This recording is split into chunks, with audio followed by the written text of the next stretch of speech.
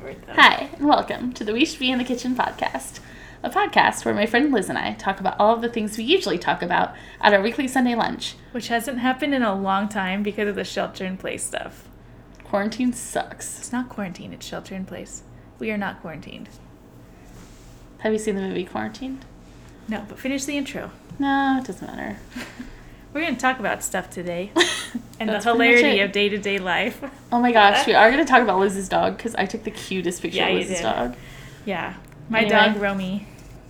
Pull up the seat. Here we go. Here we go, people. Here we go. We're rusty. Dude, so much. It's been a while. It's been a long time.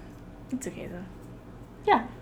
We still text a lot. We had a socially distant Easter dinner together. It doesn't really matter how socially distant, though, at one of Liz's family things, because at the end, her niece comes around and hugs and kisses everyone, so y'all were all infected. She's so great. Yeah, that was really nice, by the way. Liz's family invited us over, and Yeah. that was good. And we had a Easter egg hunt, and Sarah took some really great pictures of Nessie. She's pretty cute. Yeah. It'd be hard to take bad pictures of Nessie. Is it, though? I don't know. She does side-eye a lot. Okay, but so do you. She's Liz's twin, actually, in both personality and looks. No. She is an extrovert. I am an introvert to the core of That's me. true. So she is not the exact clone. We don't know where the extrovertedness came from because neither Michelle's parents and brother are extroverted, nor are my parents and brother extroverted. So recessive genes? Recessive personality I don't things? know if recessive personalities work. That's true. But she does side-eye. Yes. Yeah. I know. She loves Matt. She loves Matt. That's a thing. Oh my gosh, when she woke up from her nap, she was like, Matt's here!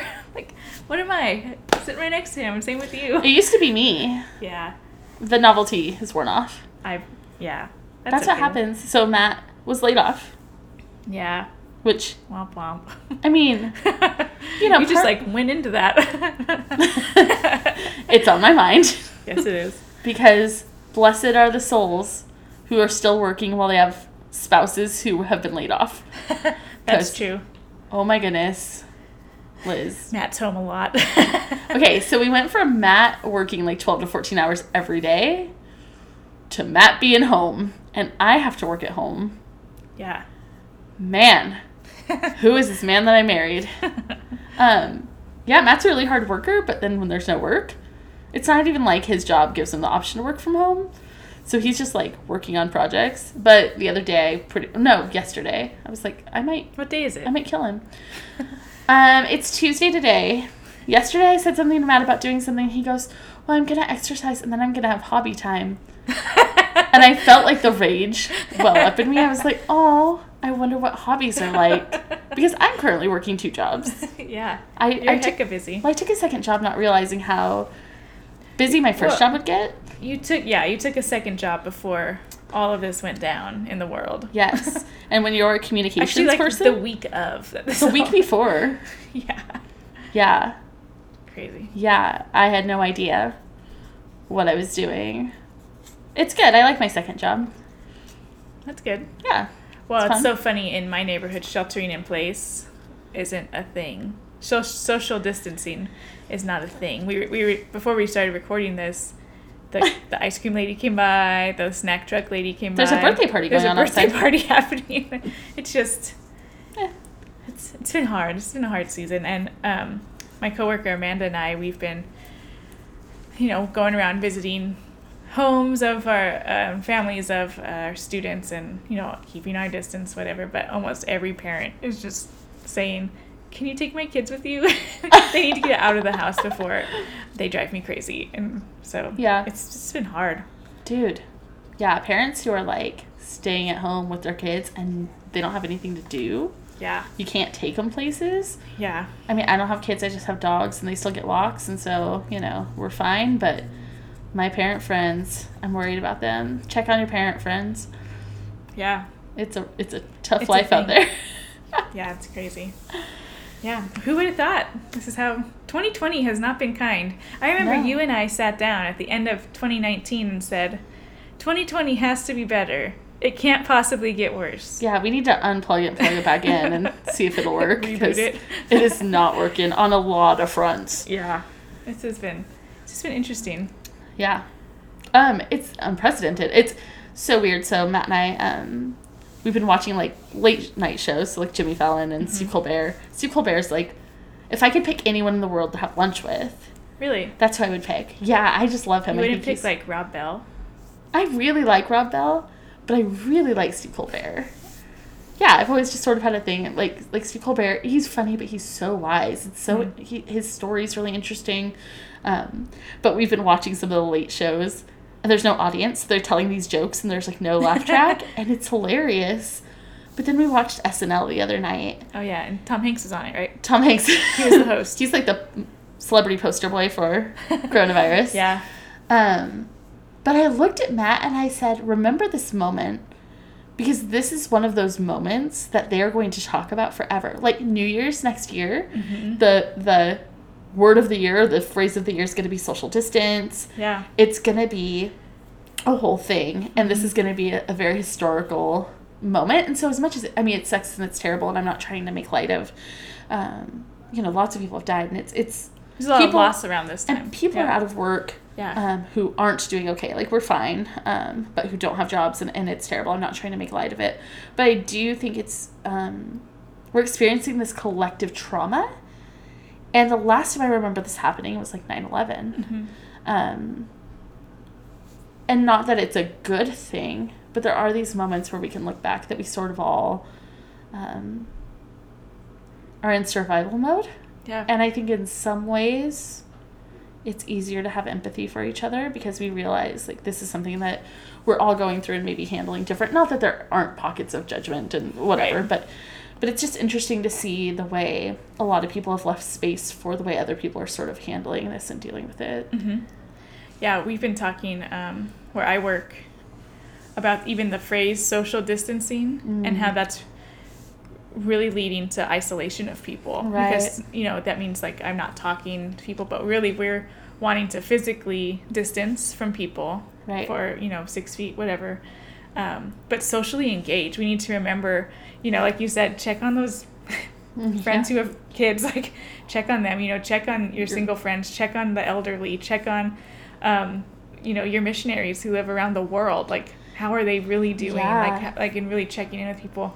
With my job, and even where my sister-in-law works at the preschool, we've gotten into the habit of writing notes to kids. And we walked around today, and even this evening when I was getting stuff out of my car, one of the kids was like, I got a note in the mail from one of our volunteers. And he's like, I've never gotten a piece of mail before. Right. And this kid's in, like, a freshman in high school. Right. Never gotten a piece of mail. So that's been kind of special, As much as we are collectively going through this grief and through this loss, there's also these little sparks of, like, that's kind of cool. Like, yeah.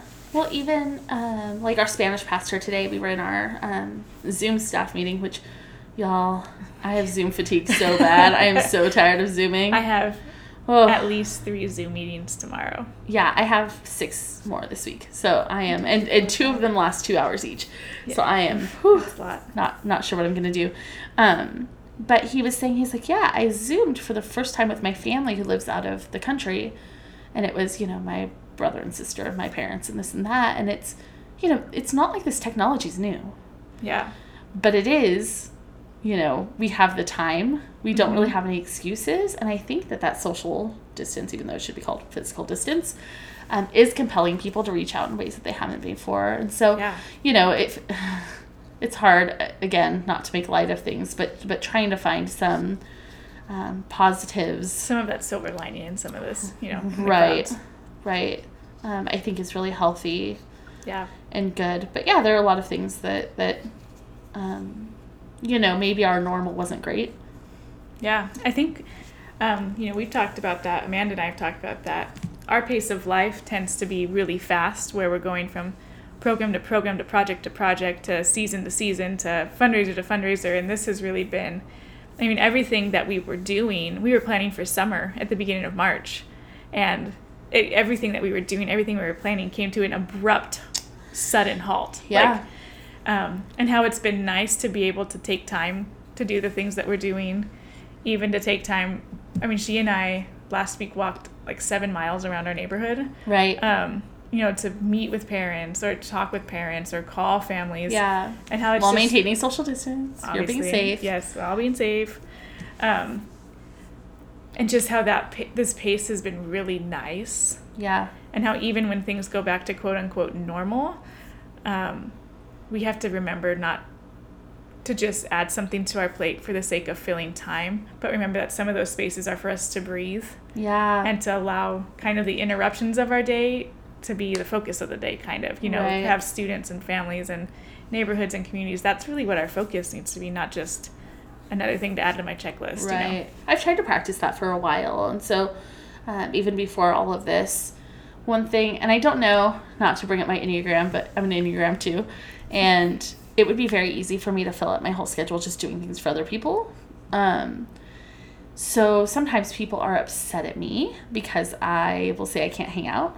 And I don't have a good reason other than I just need to sit at home or read a book or, you know, creating those boundaries has been good and it's served me really well. It's sort of interesting to see my friends realize how important that is. Yeah. You know, I've even had a few friends who get frustrated with me for not hanging out with them as much or whatever, who are kind of like, oh, like I kind of get now why you hold some space for yourself, because now that I am not running, I realize how much space I've lacked. And of course now everybody's like, less space, please. Like, we have enough space, please let us go back to normal. But again, that's like one of those positive things. It's a little Mr. Rogers to be like, look for the helpers. You know, one thing I think is I've seen a lot of people be compelled to be helpers, which is nice. I have friends making masks. I have... Yeah. Eugene Cho, I listened to, he did an interview with somebody on, I think it might have been Jen Hatmaker, about his new book, which is coming out or came out. It just came out. And she had said that quote about, you know, Mr. Rogers, look for the helpers in times of crisis. And he actually pushed back and said, you know, at some point, we need to be compelled to be the helpers. Right. We can't just continue looking for other people to be the helpers. Yeah. And I think during this time, we have seen that come alive, like you said, you know, people making masks, even mowing neighbors' lawns, you know, people who are sick. Because, you know, there's still other sickness going around, not just this coronavirus. And really, you know, elderly people picking up groceries for the elderly. Yeah. You know, I think that's been really cool to see. And, you know, we're discovering that we, no matter who we are or where we live or what even our skill set is, we can be helpers. Well, and that's really cool. That's kind of a difference between this situation and a situation like 9/11, where the trauma is still collective and sort of the same, but the mobilization of people is different. And so, you know, when 9/11 happened, I think part of what kept people afraid for so long was that they couldn't do anything. Yeah. You know, it was absolute helplessness. You know, we can't fix this. We're not in New York, so we can't assist survivors. Like, we can send money, but sending money, I have so many opinions about. Yeah. I mean, money makes the world go round, and you should contribute to people who are doing good work, but it takes 5 minutes, and then now what? So the nice thing about this is, people can actually, like, deliver groceries if they're healthy. They are making masks. Yeah. They are... But I think this situation started out without that, though. You know, we were told a lot of what we could not do. Do not go outside. Do not touch this. Do not do this. And it kind of took the creatives in our culture to say, hey, but I have all this material at home and, like, a sewing machine. Like, I could make masks since the hospital doesn't seem to have any, or just for normal people to go into a grocery store. Right. And it's like, all of a sudden, it went like, oh, you can do that. Well, hey, wait, I'm healthy, and my grandma is 80. I can go buy her groceries. Like, you know, and so all of a sudden it's become these little movements, which has been really neat to see. I think I said this on another podcast, but I listened to the Craig Groeschel leadership podcast. You know, he's got some really good leadership tips. I don't like listening to his preaching or whatever, but you know, his podcast is good enough. And one of the things he says is that and forgive me because this is a bit of a circle, but he talks about how churches that have a lot of resources sometimes lack in creativity because they're able to just buy whatever they need, so they don't have to, like, exercise those muscles of how to be creative.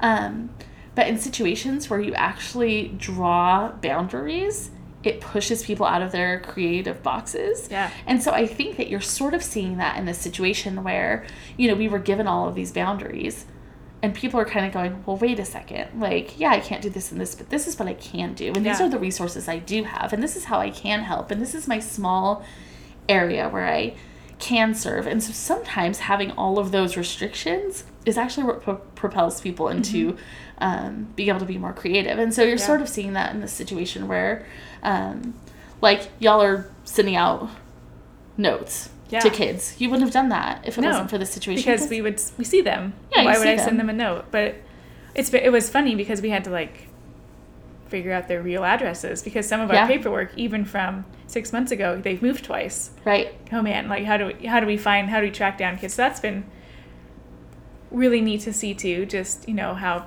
families are coming together, and that way I can ask so and so where his friend lives, and then go there, and a different friend lives. Like, okay, but I'm looking for this kid, and just seeing how the network has gone around. We talked about this a little bit last night on my Zoom meeting. Talk about Zoom fatigue. Just about how this time has also given us almost this freedom to fail at things, like to try something, and in being a helper or whatever, and it's okay almost to fail at it. Yeah. Because first of all, we have the time to.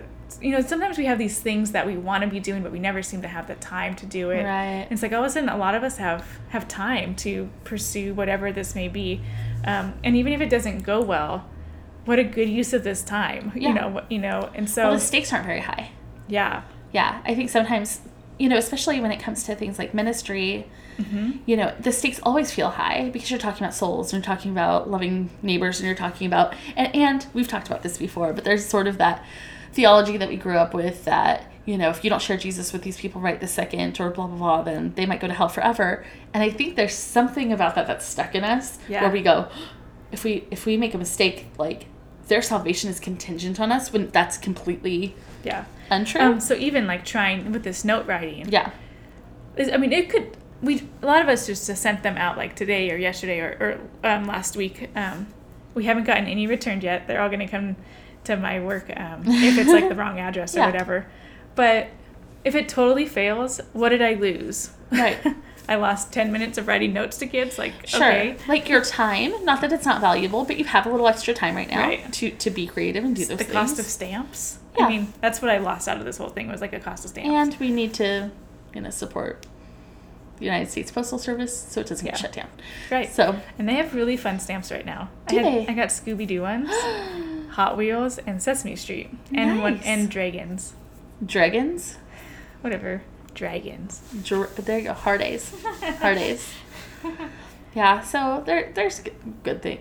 Yeah, people I think for the most part are rallying around. You even see like people sharing their toilet paper, which, gosh, of all the things. Of all the things, guys. To hoard. Have you ever played that game Spoons?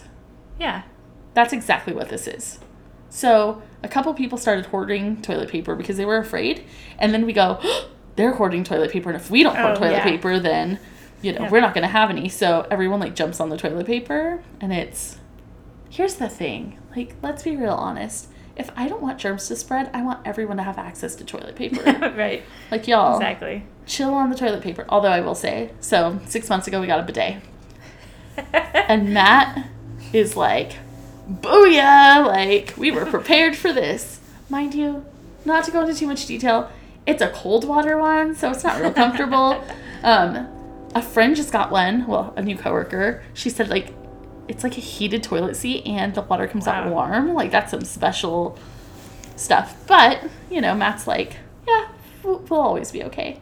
But your parents actually gave us some toilet paper. Yeah. Which was so nice. My parents didn't hoard toilet paper. No, they just had. They shop at Costco. They had about half of a Costco thing left. And then they had purchased a new one, again, like a week before this all went down. And they've actually been giving quite a bit of it away just to people around. So, they've given me some. Like, that's kind of them. I need some. But yeah. Even I had a student whose family needed some. Yeah. Like 2 weeks ago when you just could not find any anywhere. You've been able to sort of meet some good needs in your neighborhood. Yeah, so that family, they need toilet paper, and I called my mom, and she's like, oh my gosh, come and grab some for that family. Yeah.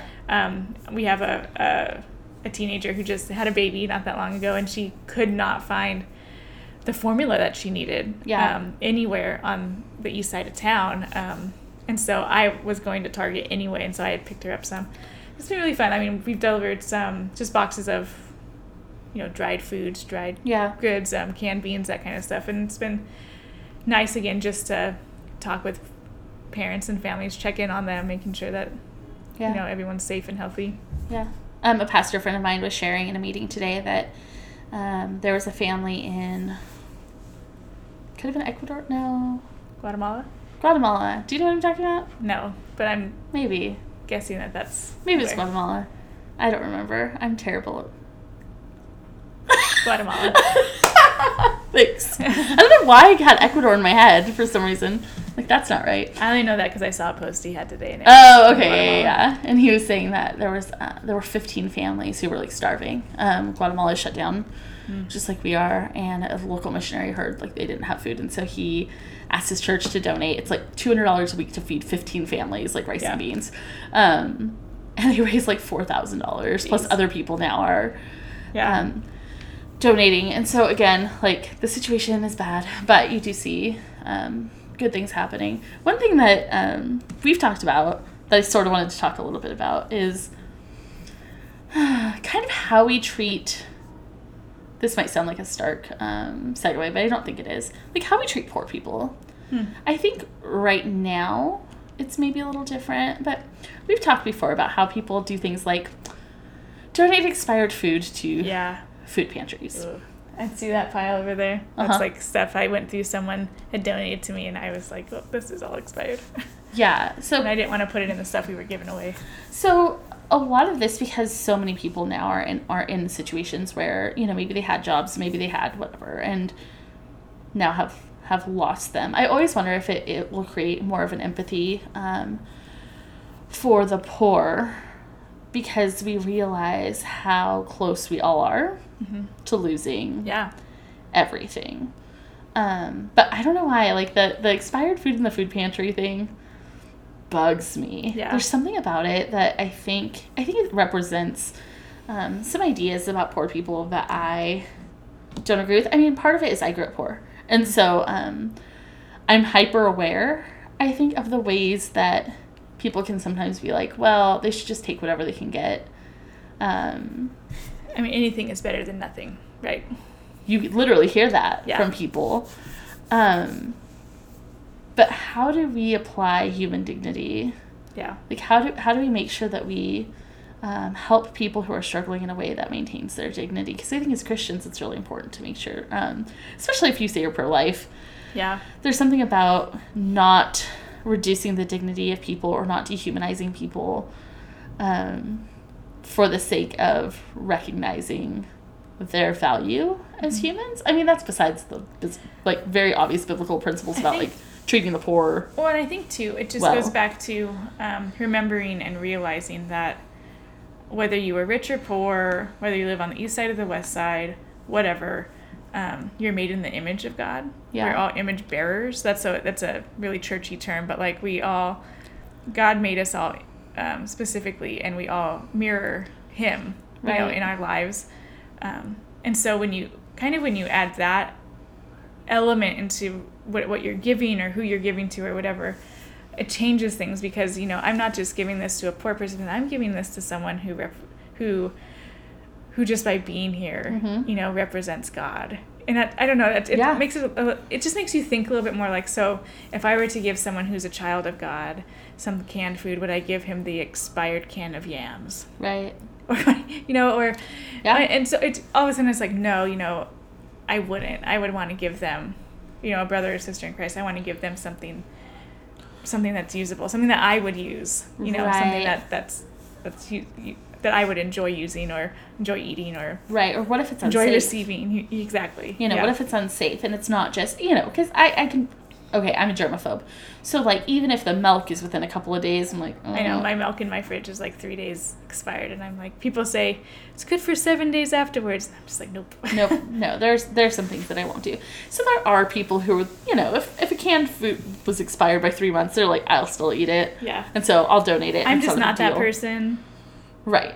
So I do think there's a spirit behind it too. I don't think it's an automatic, somebody posted on Twitter the other day. It was like, this was, I sent my husband to my mom's house for a spice, and he came back with this, and the expiration date for the spice was 1974. Because I mean, my grandma would have totally been one of those people. But it's interesting. It brought me back to a lesson.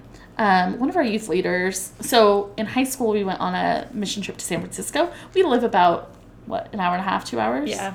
From San Francisco? About an hour and a half, yeah. I mean, it's 3 hours now because of traffic. Traffic's always bad getting there, but, if you're driving. You take BART. We do take BART sometimes. But we were going on the San Francisco mission trip, and part of our job was we were going to volunteer at the AIDS Food Bank, which the AIDS Food Bank in San Francisco is so legit. Like, the way they do it is really awesome.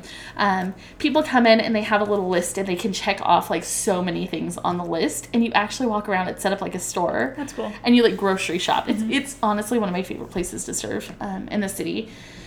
And so we have this meeting, and before we get there, they're like, oh, yeah, it's going to be a dinner meeting, blah, blah, blah. But also, we need you guys to each bring 2 cans of food to donate to the food bank, which, that seems perfectly reasonable.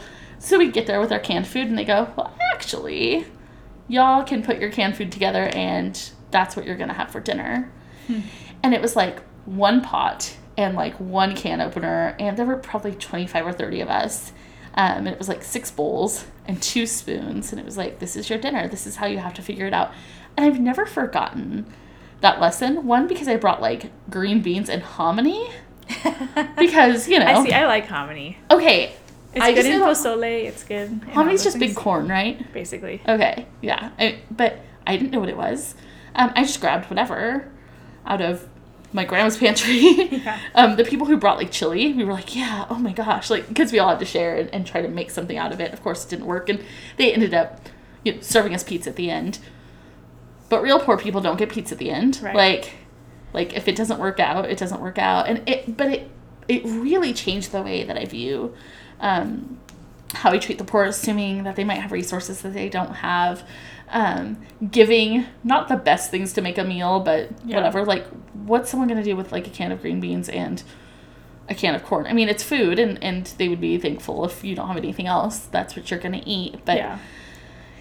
I think though just as we've been we've said this a couple times on different podcasts, is to assume the best in people, right? And so I think even with that expired food that that's over there, I think people had the right heart. Yeah. I don't think they went, oh, this is expired. No. So I'm going to give this. I think people honestly maybe didn't know it was expired and just grabbed stuff out of their cabinet. Right. I know I'm trying to give people the benefit of the doubt, because we're all honestly doing our best. Right. But I think when we talk about poor people, or we talk about that kind of stuff, we automatically assume this like uneducated part to it, or like, they got themselves into this, and I think that's a wrong attitude to have. I think, the truth is that what we learned through all of this is we're all really 1 paycheck away from losing it all. Yeah. Or just one bad situation, one death in the family, one. Right. Yeah. And so I think to just assume those things, or that they're inept, it's just it's wrong, and we need to change our perspective on that. Yeah. We talked about, I had a summer intern last year, and she had received her first paycheck. Right.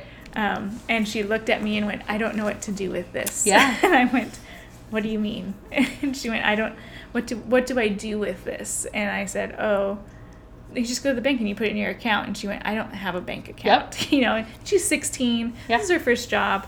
And so I said, oh.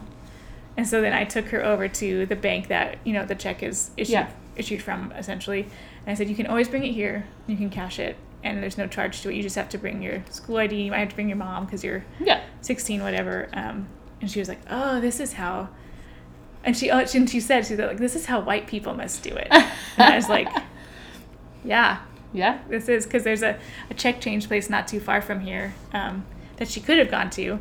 I think there's obviously a little bit of a charge to change it there, but it was just an interesting thing. Like, I didn't even think to send her over there, because how do I cash my stuff? I go to the bank, and so it's not that she just didn't know the system that we work in, but she knew the system here. Right. And I didn't know that system. Did we talk about this on the last podcast? I feel like we may have talked about it. I don't know that we did. But I grew up, my family didn't have a bank account either. Yeah. And that was the same thing. I didn't have my own checking account till right before I got married, and Matt had to help me open it. I didn't grow up that way. My parents didn't trust banks or whatever, and they would cash their checks at, like, grocery stores or check cashing places. I had no idea. I mean, I knew that people had banks and bank accounts and blah, blah, blah, but it was so intimidating to me, having grown up the way that I grew up, to even try to do that. I just assumed I wouldn't have what I needed. I didn't want to embarrass myself by walking in and not having what I needed to open an account. And so Matt had to help me. And I overheard a conversation between two people talking about how someone didn't know how to write a check. I've never written a check in my life. I've never had to write a check. People ask how I, like, paid rent and stuff. And now, I had a college education before I got married. So it has nothing to do with whether I had a college education. I was educated. But education is a spectrum. Yeah. So, like, I was educated, I was a communications major, like, blah, blah, blah. But no one taught me how to write a check or do banking or any of these basic things. Mm-hmm. So it wasn't a matter of not applying myself. Anyway, I heard two people talking about how someone didn't know how to write a check and how inept they were. Yeah. And normally I, like, let that stuff slide because a lot of times people talk about the poor in front of me, not realizing that they're talking about me. Yeah. You know, there's a way that people sort of talk about, and if I said anything, they'd be like, oh, well, we don't mean people like you. But you do mean people like me. Like, that's how I grew up. That's the kid that I was. Like, so actually you sort of are. But this instance I did, and I was like, well, I've never written a check. And they were, like, shocked. And I said, I never had to, and I just didn't grow up. And so you've taught your children how to do it, which is why they're not inept. Like, you've taught your children inept. It's a terrible word. That's why but I was like, this is why you know. Or your parents taught you how to do this. Somebody taught you how to do it. And if your people didn't know how to do it, nobody would have taught you how to do it. Mm-hmm. Are you inept? No. You just don't know how to do one thing. Like, that is not a... Yeah, I think one thing that we can really walk away from all of this just knowing is that there's so much that everyone still has to learn about. Totally. About each other. We need to learn. There's so much culture that we need to know. There's so much that we need to learn from one another. And I think if we come in with that posture too, even if we're giving at a food bank or if we're donating to, relief stuff, realizing that I have so much still to learn. With that humility, I think that's super important. Right. Well, and again, this is one of those collective things that we're going through. And it's a good time to sort of learn how we communicate our theology of poverty. Mm-hmm. And so I think that it's a good thing to learn sort of how we... And so again, like you said, I don't think anybody's donating to the food pantry going... I mean, that's not true. Some people are going, I'm just going to get rid of whatever I do, want to get rid of. It makes me feel good, like I donated. Like, that's for sure a thing for some people. I don't think that that's the most common attitude that people have about donating or giving. We were even talking about, so we were giving out these care packages with this stuff, and we were using plastic bags to do it. Yeah. But, after one or two trips, I just... I asked my boss, I said, can we buy Bankers boxes or just get, paper boxes or whatever? It just looks so much better because these the bags are falling apart. Things are kind of spilling out of it. And it just looks, this is a reusable thing that they can use for whatever it may be, even if it's just for the kid to color on. Right. And it has just changed. It was like, this was the smartest thing because there's almost like a dignity to it too. Like, here's just all this stuff. Here's the most junky thing. That's falling apart, Here's actually a box that is brand new. Yeah. We put stuff in it for you and your family. Right. So it just even changing how we're even presenting some of this. Right. So I remember someone told me once that they grew up in Lafayette. I knew you were going to say it, so I just waited. And how their experience, he had worked at a grocery store, and his experience was that people would fall over themselves to help people like who are obviously wealthy to their cars, to put stuff in their cars and this and that. But when you had someone who was obviously impoverished or disabled or something, people weren't as willing. And so It's interesting too the way we sort of are more willing to help people who don't need it than people who are. Now I think there are a lot of reasons why I can be that way too. Sometimes I worry about how deep I'm going to get into a situation if I help somebody who I think really needs it. Like, if you're trying to help somebody who doesn't really need you, there's a little safety net in that. Oh, yeah, because you can do this one time and they'll never ask again for it. Because they don't really need you. Right. And it makes you feel good, and it's a whole thing. But, like, people who actually need help are more avoided because we don't know how much more they're going to need from us. Yeah. Or maybe we don't want to witness their needs, because sometimes we even be, like, bearing witness to someone's needs makes that thing stir up inside of us where we go. It becomes inconvenient for us because Right. we have to either give up our time Yep. or our energy or sometimes our own money when someone really needs help. And, Yeah. you know, I think we've talked about this before, Yeah. too. Just, you know. Well, we were even talking about it a little earlier, like, this idea of how good theology, like, the reason bad theology is so prevalent is because it doesn't cost you anything. Nothing, yeah. But good theology costs you something. And so, Yeah. like, if you have a good, like, theology of poverty, it's going to cost you something. You actually have to do something about it. If you maintain the theology of people should pull themselves up by their bootstraps and just work harder, and if they just worked harder than this, you know, this and that, that's a real faulty situation. Because, like you said, that's not always how this works. You know, like you said, too, you know, Matt Bean losing his job. Yeah. He's a hard worker. Yep. And yet this happened to him where with that bad theology of pull yourself up by the bootstraps, work really hard, and everything will come your way. It's not working right now. Yeah. Because there's a lot of, I mean, I have friends who've been laid off who are super hard workers. Yep. You know, who pulled themselves out of, you know, out of some situations, family situations, community situations, you know, and have really changed the trajectory of their lives. And here they are now. Dude. Without a job, you know. Well, I've even had that situation where, you know, because I did grow up poor and got myself into college, did the college thing, got a good job, people go, well, if she can do it, anybody can do it. That is just not the case. Yeah. I had a lot going for me, honestly, besides, I mean, I don't mean that like in a haughty way. I mean, I had adults who poured into me, who believed in me, who gave me opportunities to learn things. My personality, I'm talkative and outgoing. Well, I'm not outgoing. I'm outgoing. I'm an introvert, but I can be talkative. Yeah. And you also just you have a face, like we said earlier, that's like, come and talk to me and tell me your whole story. Liz I have the face of like, go away from me. Yeah, Liz. People always think I'm mad. RBF, and I don't. Like, people see me and they're like, I'm going to tell that girl my whole life story today. We're going to be best friends. And then we're going to exchange phone numbers. And then we're going to have coffee together. We're going to braid each other's hair. And it's kind of like Elf. Yeah. And then we're going to have a snowball fight. And then we're going to, which sometimes is fun. And other times I'm like, because, I'm actually an introvert. But I just have like a friendly demeanor. Not that I was like I was just born that way. That's just who I am. And so it's lended itself to giving me more opportunities than I would normally, or that somebody might normally have. So I sometimes have to fight those things even when people recognize them in me, because not everybody's that way. You have people who are very shy. You have people who have like real mental health things where, you know, I have some mental health stuff, but it's very easy for me to hide unless you're really close to me. Like, I had a panic attack. Yeah. In front of you 2 weeks ago? Yeah. And we sat and played Mario Kart until it passed. I paced a little bit. You did, and I was like, I'm usually the one that paces. I know. You were like, are you okay? Are you okay? And I was like, oh, yeah. But I couldn't stop moving. Yeah. Like, that's my thing. But so we played Baby Park. We did. Baby Park is my favorite Mario Kart race. It's crazy. Anyway. That one's hard.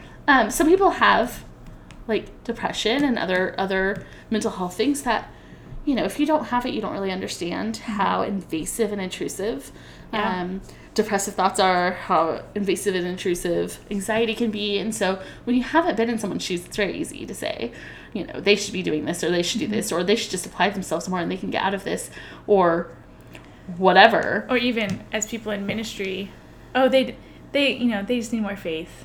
Oh. More faith in God will help this. And it's like, no, that's not always...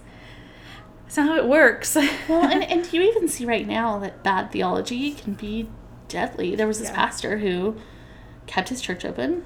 Now, I want to preserve the human dignity of people, because I am the person who will always say, like, don't reduce people to their worst mistake, because it's unhelpful.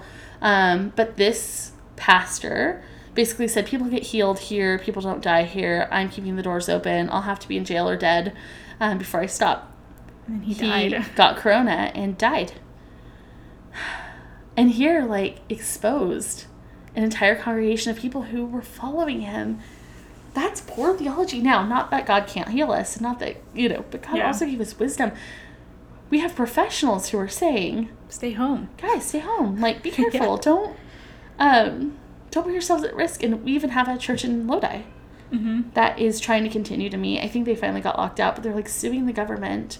Yeah. Because they really believe that what's happening is violating their rights as Christians.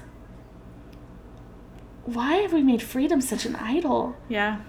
There's some deep theological reasons why people feel persecuted. Mm-hmm. And it is faulty. Yeah. I mean, it goes even, think of a few years ago. I think I've used this example before, too, of, Christians were all up in arms because Starbucks changed the color of their Christmas cups. From snowmen and deer. And it was just... like, we're being persecuted. No, guys, we're not. You can choose not to come to Starbucks, but guess what? We all choose to continue going to Starbucks. Yeah, we do. This is not persecution. It's sugar lines for us. Well, that was nice. That was kind of nice. Yeah. No, but when you fake persecution, that is a slap in the face for Christians all around the world who really are in actual danger. Well, it's even like Kai sharing a few weeks ago about her friend in India who's like, was beaten to death for being a Christian. Like, that's real persecution. My Starbucks cup, color changing, not real persecution. Yeah, it kind of makes me think that Christians want to feel persecuted in order to feel like their faith is relevant. That's a topic for another day. That's a whole... there are so many right now, like, especially all of the, like, end times. Oh, people. Yeah. Again, some things bring out really great things. Some things bring out really poor theology. Yeah. I'm hoping that at least the theology of poverty will improve because we're all sort of in a situation where things are, we're facing a recession. Everyone's accepting these stimulus checks. Like, no one's going, not socialism. I don't want to take that check. Like, but I think one thing that I'm just trying to keep in mind is just looking at the positive things. Even the chalk art that you see around town is really cool. I think people are drawing out little like obstacle courses on the ground. My niece, someone did it in there where they live, and she runs to that every day when they go check the mail. Cute. So she can practice. Yep. I think stuff like that is how I want to remember this guy. And I think those with the faulty theology are kind of putting are tainting this, especially for Christians who are trying to come together. Totally. And so, could this be the end times? I guess it could. It could be. Sure. I'm not going to say no. Right. But I'm not going to stop doing and believing and helping people, and just curl up in a ball, waiting in panic because I'm still here. Right. The end isn't here yet, and there's still stuff to do. So let's do it. My hope is that people recognize their own bad theology through this. Yeah. When these crazy prediction things that they're believing don't come true, when I hope that it's challenging people to be thinkers. You and I talk about this a lot. Mm-hmm. There is so much temptation in the Christian evangelical sphere to follow whoever has the biggest personality and to sort of hang on their words. Yeah. Which, if you have a good leader, it's still unhealthy. If you have a good leader, you still want to think for yourself, because good leaders become unhealthy leaders sometimes, and even good leaders have some screwed up theology. Now, when I even say messed up theology, I have my own bad theology. Right. So do I. I have things that I cling to as I go through this kind of season, I just go, why am I clinging so hard to this? It's not even a thing. Dude, need to let it go. One thing Matt and I talk about a lot is how I'm afraid to get excited about things, because I am convinced that if I get excited about something, that it's some sort of idol, and that God's going to take it from me so that way I won't worship an idol. And it is so deeply now, I know that's not true. Right. But I won't say it doesn't influence what I do, because it 100% does. So I'm not even saying that from a negative or a judgmental.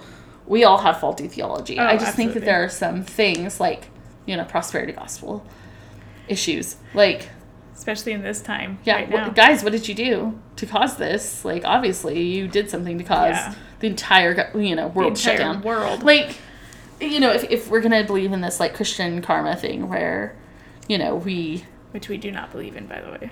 No, but I mean, I do believe that you reap what you sow, but that's real different. Well, that's the same as saying there's consequences to your actions. Right. Like, I don't believe that karma is a thing, but there's some theology that I think bad theology that needs to die.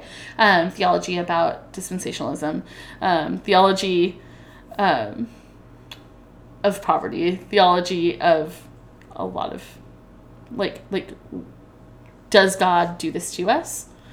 Like the theology of disease, like did God give us all corona, or is this part of just living in a world that's very broken? That's fallen and broken and right. Do I know better than people who are educated? Because that's a big thing right now. Is I have a lot of friends. I actually deleted someone on Facebook today. I never do that. Wow.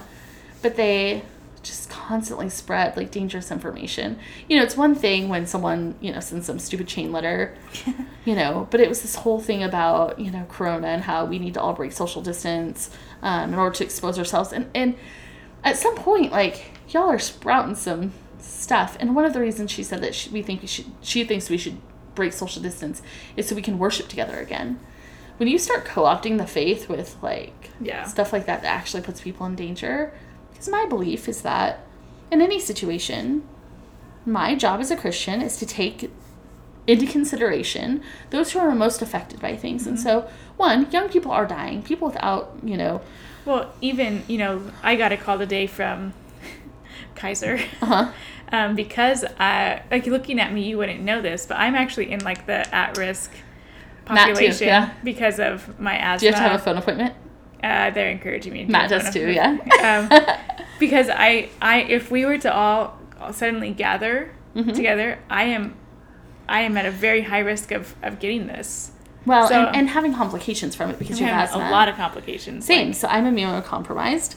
And I had somebody sort of make a joke, like they were around a sick family member and they came around me and then didn't tell me until afterwards because they, quote unquote, didn't want me to freak out. And I was like, well, it's not about freaking out. I'm literally immune compromised. And and they were like, oh, we didn't realize. Well, that's why you don't act like a jerk. This is why we don't do that. But part of being a Christian is taking people on the margins, people the most affected. And so for me, in this situation, people most affected in negative ways are the elderly, the immunocompromised, and the poor who might not have access to things like face masks, hand sanitizer, whatever. Every house we've gone to, that's the thing they've asked for is hand sanitizer because no one can find it anywhere. Right. And we've searched high and low. We've tried to order it. We just can't. It's unavailable. Right. Well, then you see some judgment too, where people are going, "Oh, well, that person's using public transportation and not practicing social distance, or that person's not wearing a mask." But if you want to talk about the poor. Poor people don't always have the same access that you do. Maybe they have to take public transportation with no mask and no hand sanitizer because they don't have a choice and they still need to buy groceries. And so, or they still need to go to work. Or y'all can judge them for doing this, but you're going to judge them when they're not feeding their kids too. You're going to judge them when their kids don't have diapers. You're going to judge them when, we have to realize that there are reasons why people are, quote unquote, breaking protocol. And sometimes it's simply because of access. So when you're placing those people on the margins into your center focus and you're making your decisions based on that, that's the way of the Lord. That's what we're supposed to do. It's supposed to be, how do we treat the least of these among us? There are so many things. And so I think we're doing an okay job. I think we are doing the best we can. I think that we're going to come out of this. And even years after, and we study this, I think there's going to be things that we've learned. And I think with that humility part of it, we can walk out of this better people. Yeah. With a better grasp of the world around us. As long as we're open to that. Right. I said, with that humility, knowing I don't have all the answers, you don't have all the answers, but maybe together we can learn something from one another. Right. I think that there can be a collective learning in the midst of the collective trauma. Ooh. Like you're a communications major Quote. or something. There it is. Quote tweet. Hashtag good theology. I'm just kidding. There's that humility. No, I have such again, all of this challenges me. Yeah. Because even, I don't judge the poor as much, but I judge the rich a lot. I'm like, really, that's what you're choosing to do with your money, or that's what you're choosing to do. Again, because I came from such an opposite spectrum. For me, I can catch myself in both spectrums because I work with the poor. Right. But I mean, I didn't grow up rich. Right. But I grew up with what I needed, and my parents provided, did an awesome job. And so I can sit there and go, wait, what are you doing with it? Why are you doing this? And so I have to really catch myself and go, why do I even really have this problem with this person? Like with what they're doing?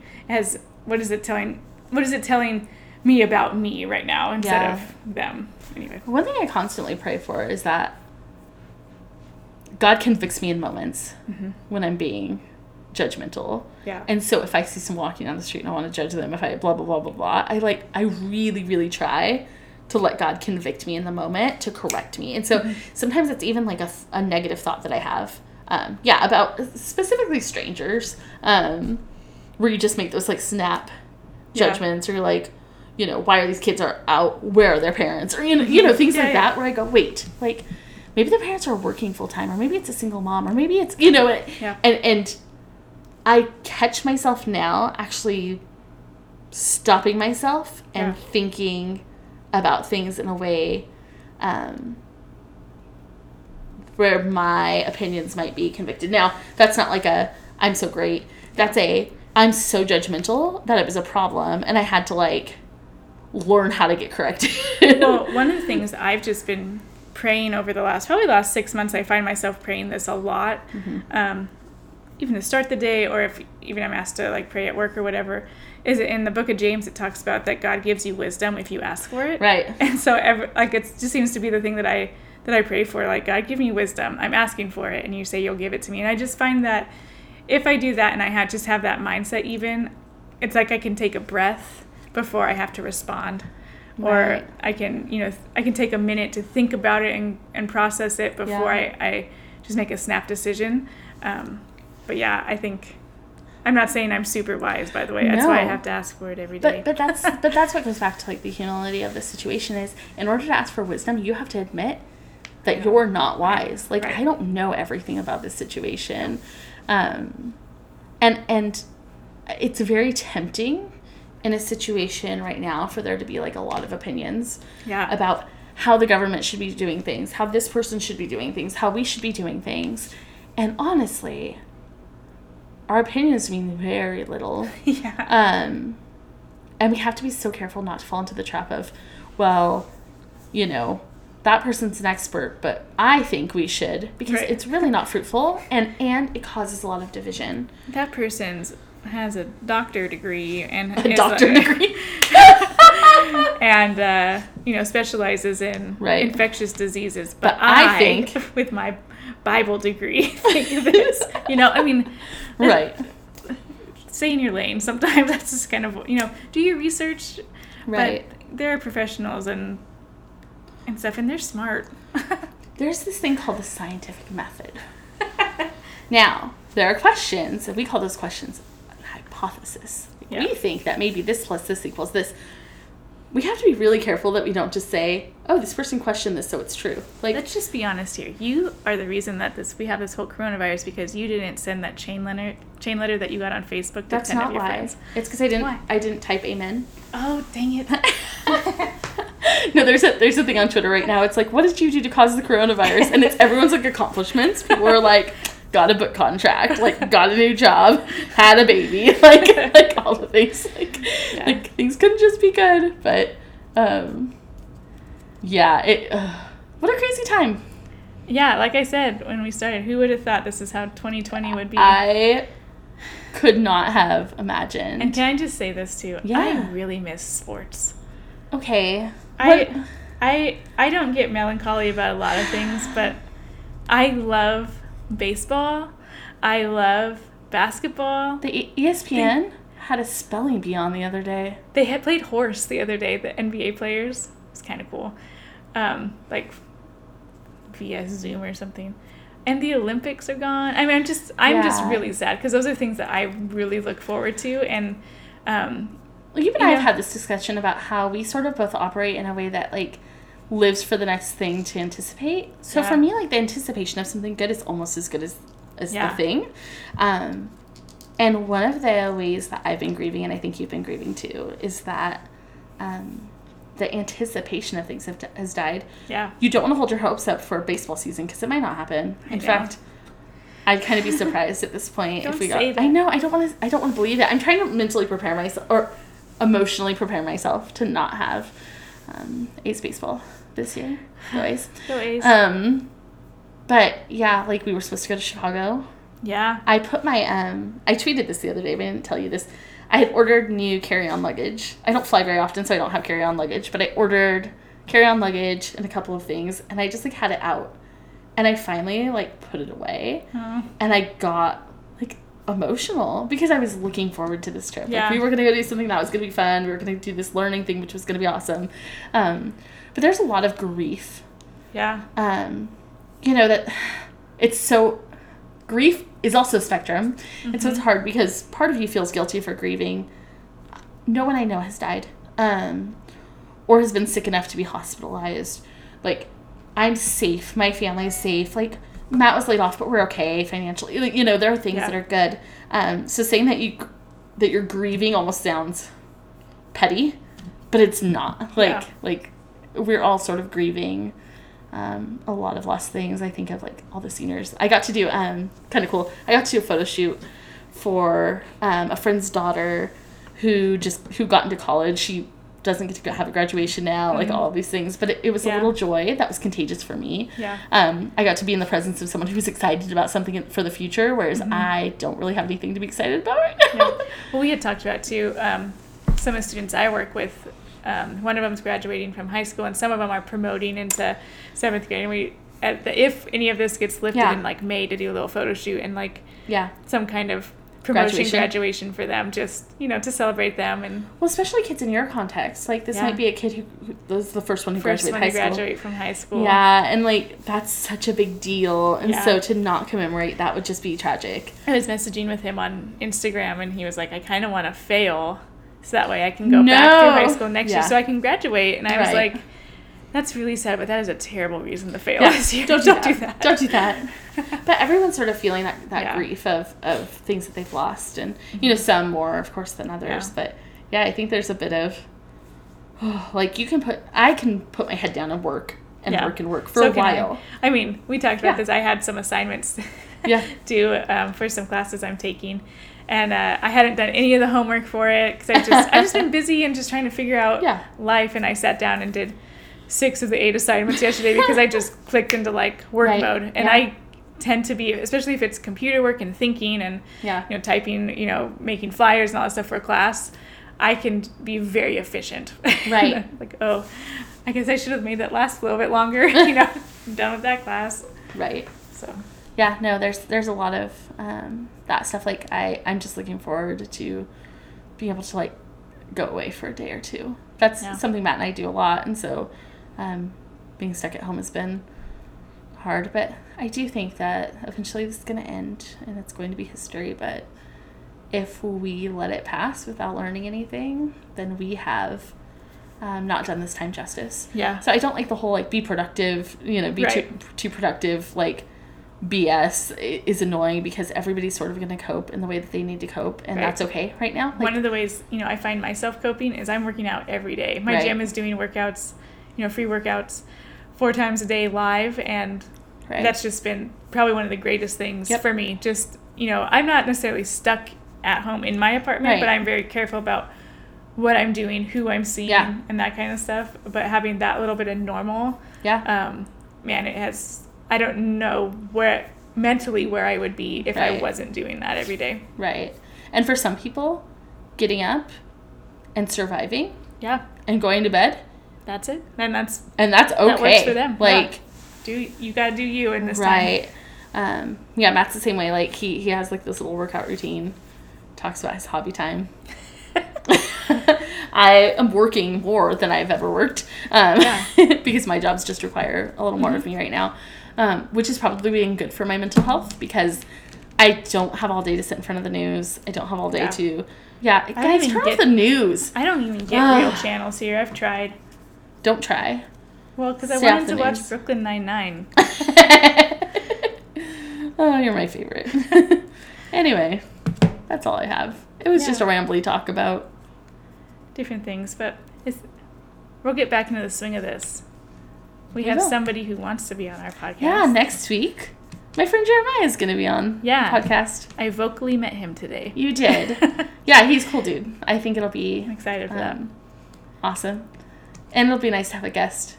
So, Jeremiah and I had a Zoom date. That sounded weird. That sounded weird. Like a date. That sounded We're both married. I mean, like, we Zoomed. That sounds weird, though. I don't know. We had a Zoom meeting, but that sounds too formal. We hung out on Zoom. There you go. There, yeah. Google has Hangouts, too. TM. But he said, "Oh, I get it now." And I said, "What do you get?" And he goes, "When you guys podcast, there's so many rabbit trails. But now talking to you, I realize it's you." I was like, it's totally true. That's accurate. Anyway. Yeah. Good to talk with you guys again. It was good to be here. We tried to record another podcast. We did. Didn't work out. Was it last week we tried? 2 weeks ago? Yeah. Ooh. This one was way better. Yeah. I'm glad we didn't post that other one. No, it was so bad. So, you're welcome. All right. All right. It's been real. Bye.